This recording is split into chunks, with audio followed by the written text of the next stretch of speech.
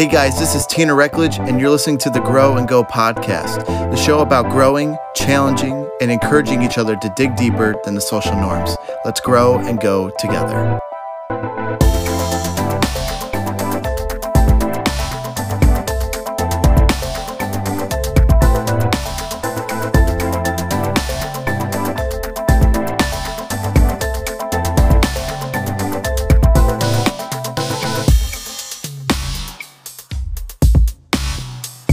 Hello, everyone, and welcome to yet another episode of the Grow and Go podcast. Man, I am so hyped for this week. I'm literally so excited to talk through this episode. This has been on my heart for the past week, and I'm just so excited to talk about this. But hey, before we get into that, I have two things I want to say. One, by the time you listen to this, I just wanted to wish everyone a happy Easter. I know that it was yesterday by the time you're listening to this, and I know that this Easter may have been a little different this year. And I know that, maybe things were different in regards to like seeing family. But I just hope that you made the best of it with friends and family, and that you took this opportunity to be joyful, took this opportunity to celebrate something else besides the food we eat and the Easter bunny. And hopefully next year will be better and we'll actually get to see him. So, okay. Second thing, if you like this little show we got going on, you should totally leave a review. I love reading them.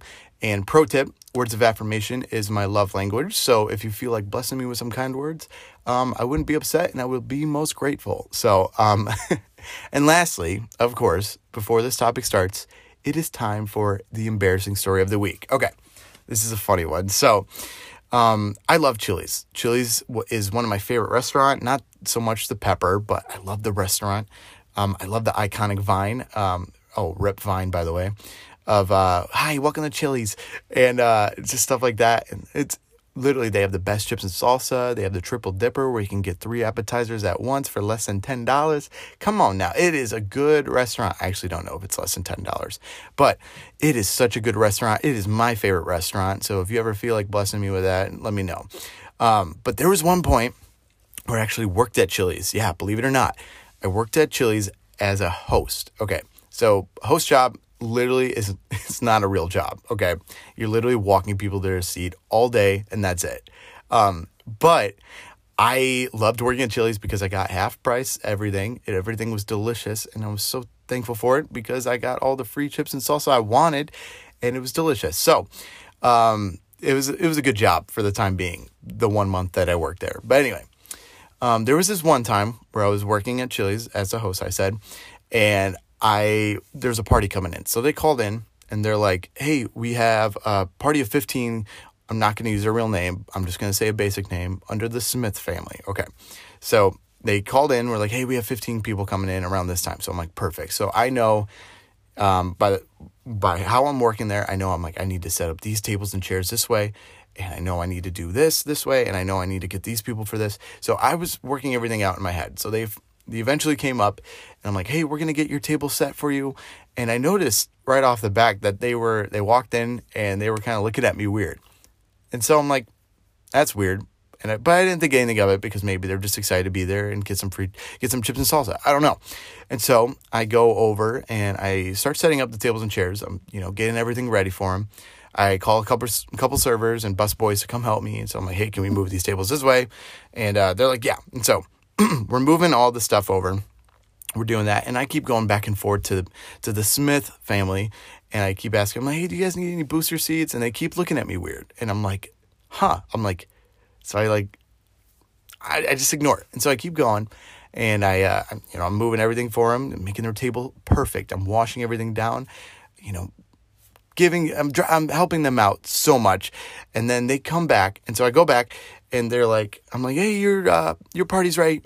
If your table's ready, if you want to come this way, you can follow me. And so they follow me and they're looking at me weird and I'm like kind of ignoring it.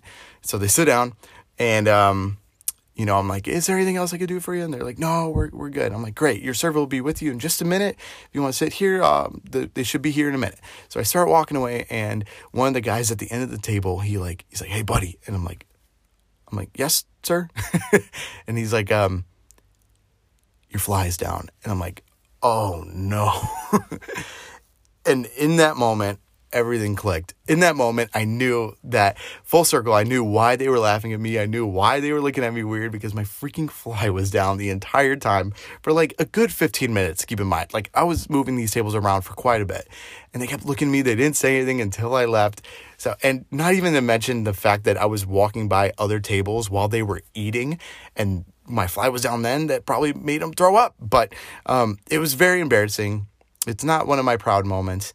And I shortly put in my 2 weeks after that. So, but Nate, I hope you enjoyed today's embarrassing story. Hopefully next one is better. Now, I want to jump head on into this topic because I've literally been dying to talk about this for like the past week. Okay, so I had a friend the other day reach out to me, completely random, and ask me this question that I wanted to ask you, the listener. And this friend asked me this. Do you think God withholds something from us that we want so we can work on a significant flaw that we have? So I got to be honest with you guys. When I read this question, my mind paused. It literally shut down. I couldn't do anything. Like literally, I had so many thoughts but yet none at the same time. Because after a few minutes, we talked through some of that stuff, and I shared some of my answers, and I guess I wanted to share my thoughts on what I think about this topic, what God thinks, and what Scripture reveals through all of this. So let me ask that question again. Do you think God withholds something from us that we want so we can work on a significant flaw that we have? So ask yourself that. What's something you want that hasn't been given to you yet? You know, in my own life, I can think probably the biggest answer is a spouse. I know that that person won't complete me, but there's this desire in my heart to do life with someone and to praise God with someone. You know, to go on adventures with someone, to try new restaurants with them, to go to Chili's with someone. But that desire to be in a Christ-centered relationship and to glorify Him through it, like I want that. And if you ask me truthfully, I want that bad. But there's this deep down, almost self-centered, underlying backup question that always makes me think. And the question is, what do I need to clean up first? Okay, off topic, but still kind of on topic for a second. We're going to go in a little sidestep, but just bear with me, okay? I love the Enneagram. And if you aren't sure what the Enneagram is, I'll just give you a quick little rundown. It's a personality test that basically assigns you to one of 9 types. So when you take the test, it will reveal what your personality mostly aligns with. For example, I am considered a type 4 Enneagram, which means that I am creative, I'm emotional, and my biggest thing is that I'm driven by the fear of losing my identity or not knowing what it is. Another few examples are my sister, who is a type 2. My mom is a type 1. I'm pretty convinced my brother is a type 4, but he just doesn't know it yet.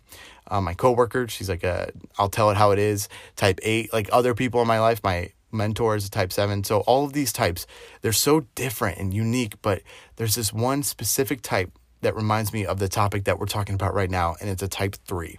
Okay, so if you think back to a few episodes ago with my friends Peyton and Mia Leone, Mia is a type 3, Peyton is a type 7, not important, but Mia is a type 3. A lot of what she tells me, and we talk a lot about the Enneagram because that's what #BasicChristians do, but she tells me a lot about her Enneagram type 3, and that she's driven by the fear of not doing enough for people. She tells me that she will always feel the need to basically prove her worth through her actions, through her accomplishments, through making her parents or peers proud. And I feel like if we're thinking about that mentality of a type 3, I feel like a lot of us can have that type 3 mentality in regards to our relationship with God Himself. Especially when we ask that question, what do I need to clean up first? We tell ourselves, if only I can get over this hunch, then God will bless me. You know, if only I could get rid of this addiction and finally be healthy, then God will bless me with a good job. And thoughts that I have include, if only I could clean up my act, then God will bless me with a spouse. And I'm sure I'm not the only one who wrestles with these kind of thoughts. And this brings me to 2 things that I want to say off the cuff for just a second. One, if we're only obedient to obtain His blessings, we've completely missed the point. Our goal in life is not to receive His blessings, though He wants us to, and He tells us that we should. But our goal should not be to get stuff from Him, but to live our lives in obedience for Him. For example, if my relationship with my mom was to only get clothes, food, shelter, and just mostly stuff from her, that wouldn't be a relationship at all. That would just be an exchange. Because even Santa, the giver of all holiday gifts, he demands us to be good so we can be on the nice list so he can give us gifts. Because if we're on the naughty list, we get coal and it sucks. I'm curious if if Santa, not parents is what I was going to say, if Santa actually gave you guys coal growing up. Because my parents, Santa did. But there's this exchange. Our exchange with the Lord is worship and obedience, where he gives us grace and blessings. And it's not about what we can get, but what he gives to us freely because he loves us. Okay. And the second thing I want to say is a verse from the book of Psalms. And it's found in chapter 84, verse 11, when it says, "For the Lord God is a sun and shield. The Lord bestows favor and honor." And here's that key verse I want to talk about. "No good thing does he withhold from those who walk uprightly." And that's straight out of scripture, people. God does not withhold a single good thing from us. God does not wave something we want in our face and snatch it away when we try to grab it. No, he doesn't withhold anything. He doesn't withhold it. If anything, he knows the perfect timing when to give us it. And good things could include a lasting God-centered marriage, maybe even a steady income for a family. Examples like that. But good things could also mean diligence or a right attitude or a grace-filled heart for people who are lost. God doesn't withhold any good thing from us. He unlavishes his love on us, which is why Good Friday and Easter are such a joyful time to be a believer. God didn't have to send his son to die on a cross for our sins, but he didn't withhold that good thing and instead nailed his son to a cross so we could be free. He doesn't withhold a good thing from us. And I even want to go just a little further on the second part to that question of what do I need to clean up first? And I want to share a story from Luke 15. And here is where Jesus is telling the tax collectors, sinners, Pharisees, all these people mixed together, some parables, which are kind of like stories. He's telling them about a lost sheep where some of them understand that story. They understand the context of a lost sheep and how God is a good shepherd and we are sheep. And some people are getting it. Some people are getting the ironic comparison between that. And then he tells another story about a lost coin where a few more of them get it. A few more are kind of understanding where Jesus is kind of going with this. But then he takes it a step further and talks about a lost son. So to give a little quick summary, it's not going to be a quick summary, by the way. I'm just using that wordage just so you can bear with it. But it's going to be a little lengthy. But to give a summary of the story, a man had two sons, okay, who he gave each of his share of property to both of them. So he split it in half and he gave one to one son and one to the other. So one of the sons thanked the father and stayed and continued working at home. But the other one, he thanked the father and left town. He literally straight up got out of town. There he, as described in Luke 15, squandered his property in reckless living. So he basically took what the father gave him and did what he wanted to do. He completely lived a reckless life with it. So when he found out after some time that he had gone broke, that's when he understood. He's like, oh, shoot, I need to get a job. So he tried to get jobs like feeding animals and living with pigs, mostly pigs. And that's just total grossness right there. But then he decided he would try to go back home so he could survive living as a servant instead of a son for his father. He knew that his father would be so angry that he wouldn't forgive him. And so he decided, hey, if there's anything, I know that my father uses a lot of servants, so I will try to go back and do that. So he got up and walked back home, and he's probably rehearsing the speech what he's gonna tell his father when he gets there. Okay, so picture this. The son, filthy and gross and smelling like pigs, and he's walking straight up to the shiny gates of the father's house. The father sees his son from a distance, and instead of being angry for leaving home, spending all the money that he gave him, he instead does something else. He runs towards him. Now, he's not running towards him with a fist, shaking his fist at him. He literally takes off and starts running towards his son, arms wide open, and embraces his filthy son right there in the middle of the yard. The son, he probably tries to squeeze in an apology, but the father is too loud by yelling to his servants to bring him the best robe and rings to put on his son's finger and to throw a party because his son is back home. So instead of completely getting what the son deserved, the father said, "No, I love you. I'm going to treat you as my son." And this is crazy, but yet it's so revealing for us to understand. The father still embraced him while he was still dirty. The father still hugged him. The father still dressed his son to the nines. The father still blessed the son. And our question of what do I need to clean up first is destroyed by the goodness of the Father and his undeservable grace that he displayed on his son. That father in the parable is God to us, even while we're still filthy, still disgusting, still smelling like the mistakes we made last night before bed. He still hugs us and says, "I still love you." This means that God can bless us and unlavish his grace on us even while we're still dressed as a mess. Because in those moments, we want to plead to God that we deserve punishment and wrath because of how imperfect we are. But he exchanges it for grace, for his unmerited love, for forgiveness. He's that good.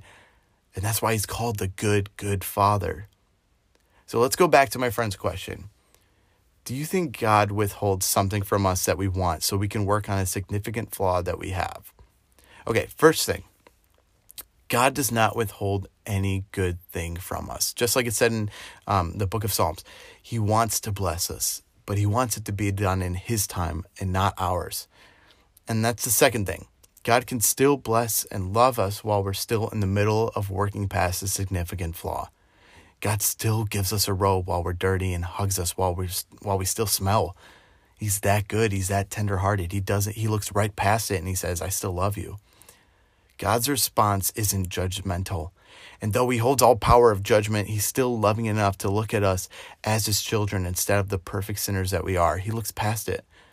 Because even in Romans 5, chapter 8, it says, "But God shows his love for us, that while we were still sinners, Christ died for us." Even while we were still dirty, even while we still smelled, even while we were still filthy from the mistakes that we've done, he says, "I died for you." And this is why Good Friday and Easter are such a celebration, because Jesus, who lived a perfect life, he didn't sin at all, saw us in the face of our sinful patterns and said, "I'm going to take these nails for you. No, I'm going to die so you can live. I'm going to go through hell so you don't have to. I'm going to do this because I love you." And that's why Good Friday is considered to be so good. And that's why Easter is so victorious, because it proves that when he said, "It is finished," it actually was.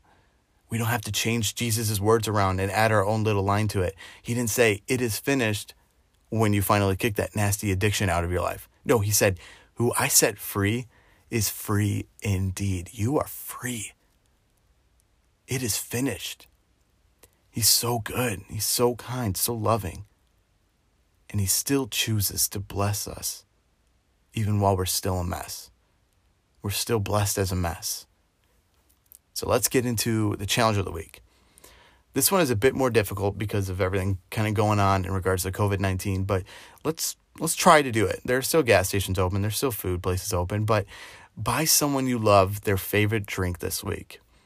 How many of us love being surprised by our favorite drink? I know I had a previous relationship where she loved her coffee, and I remember that there were times where I would surprise her at work with coffee, and I would totally get brownie points. And so, hint for anybody listening, by the way, my favorite drink is Arnold Palmer, wink, wink. So if you want to bless me, #do that. But why? In remembrance of Jesus' displaying his perfect love through a selfless act, we can do the same in such a simple and fun way. Go to a Starbucks line, buy someone their favorite drink, buy them someone their coffee, go to a gas station, pick up a freaking Mellow Yellow if you want, and you can bless someone while doing that. Go out, buy them their favorite drink, leave it at their doorstep because COVID-19 and love them through it. It's such a joyful act for us to be able to do that. So while you guys do that, I hope you guys have a safe week. Again, continually be safe, make smart decisions during this weird crisis that we're in. And remember that God still loves you even while you're dirty. even while your hands are still filthy and completely gross and smelly, and the things you do seem so, hideous. And if people found out, then it would just ruin them, or it would just ruin your reputation. God looks past your reputation, and he says, you're still my child. So I hope you guys take that with you. We'll see you guys next time.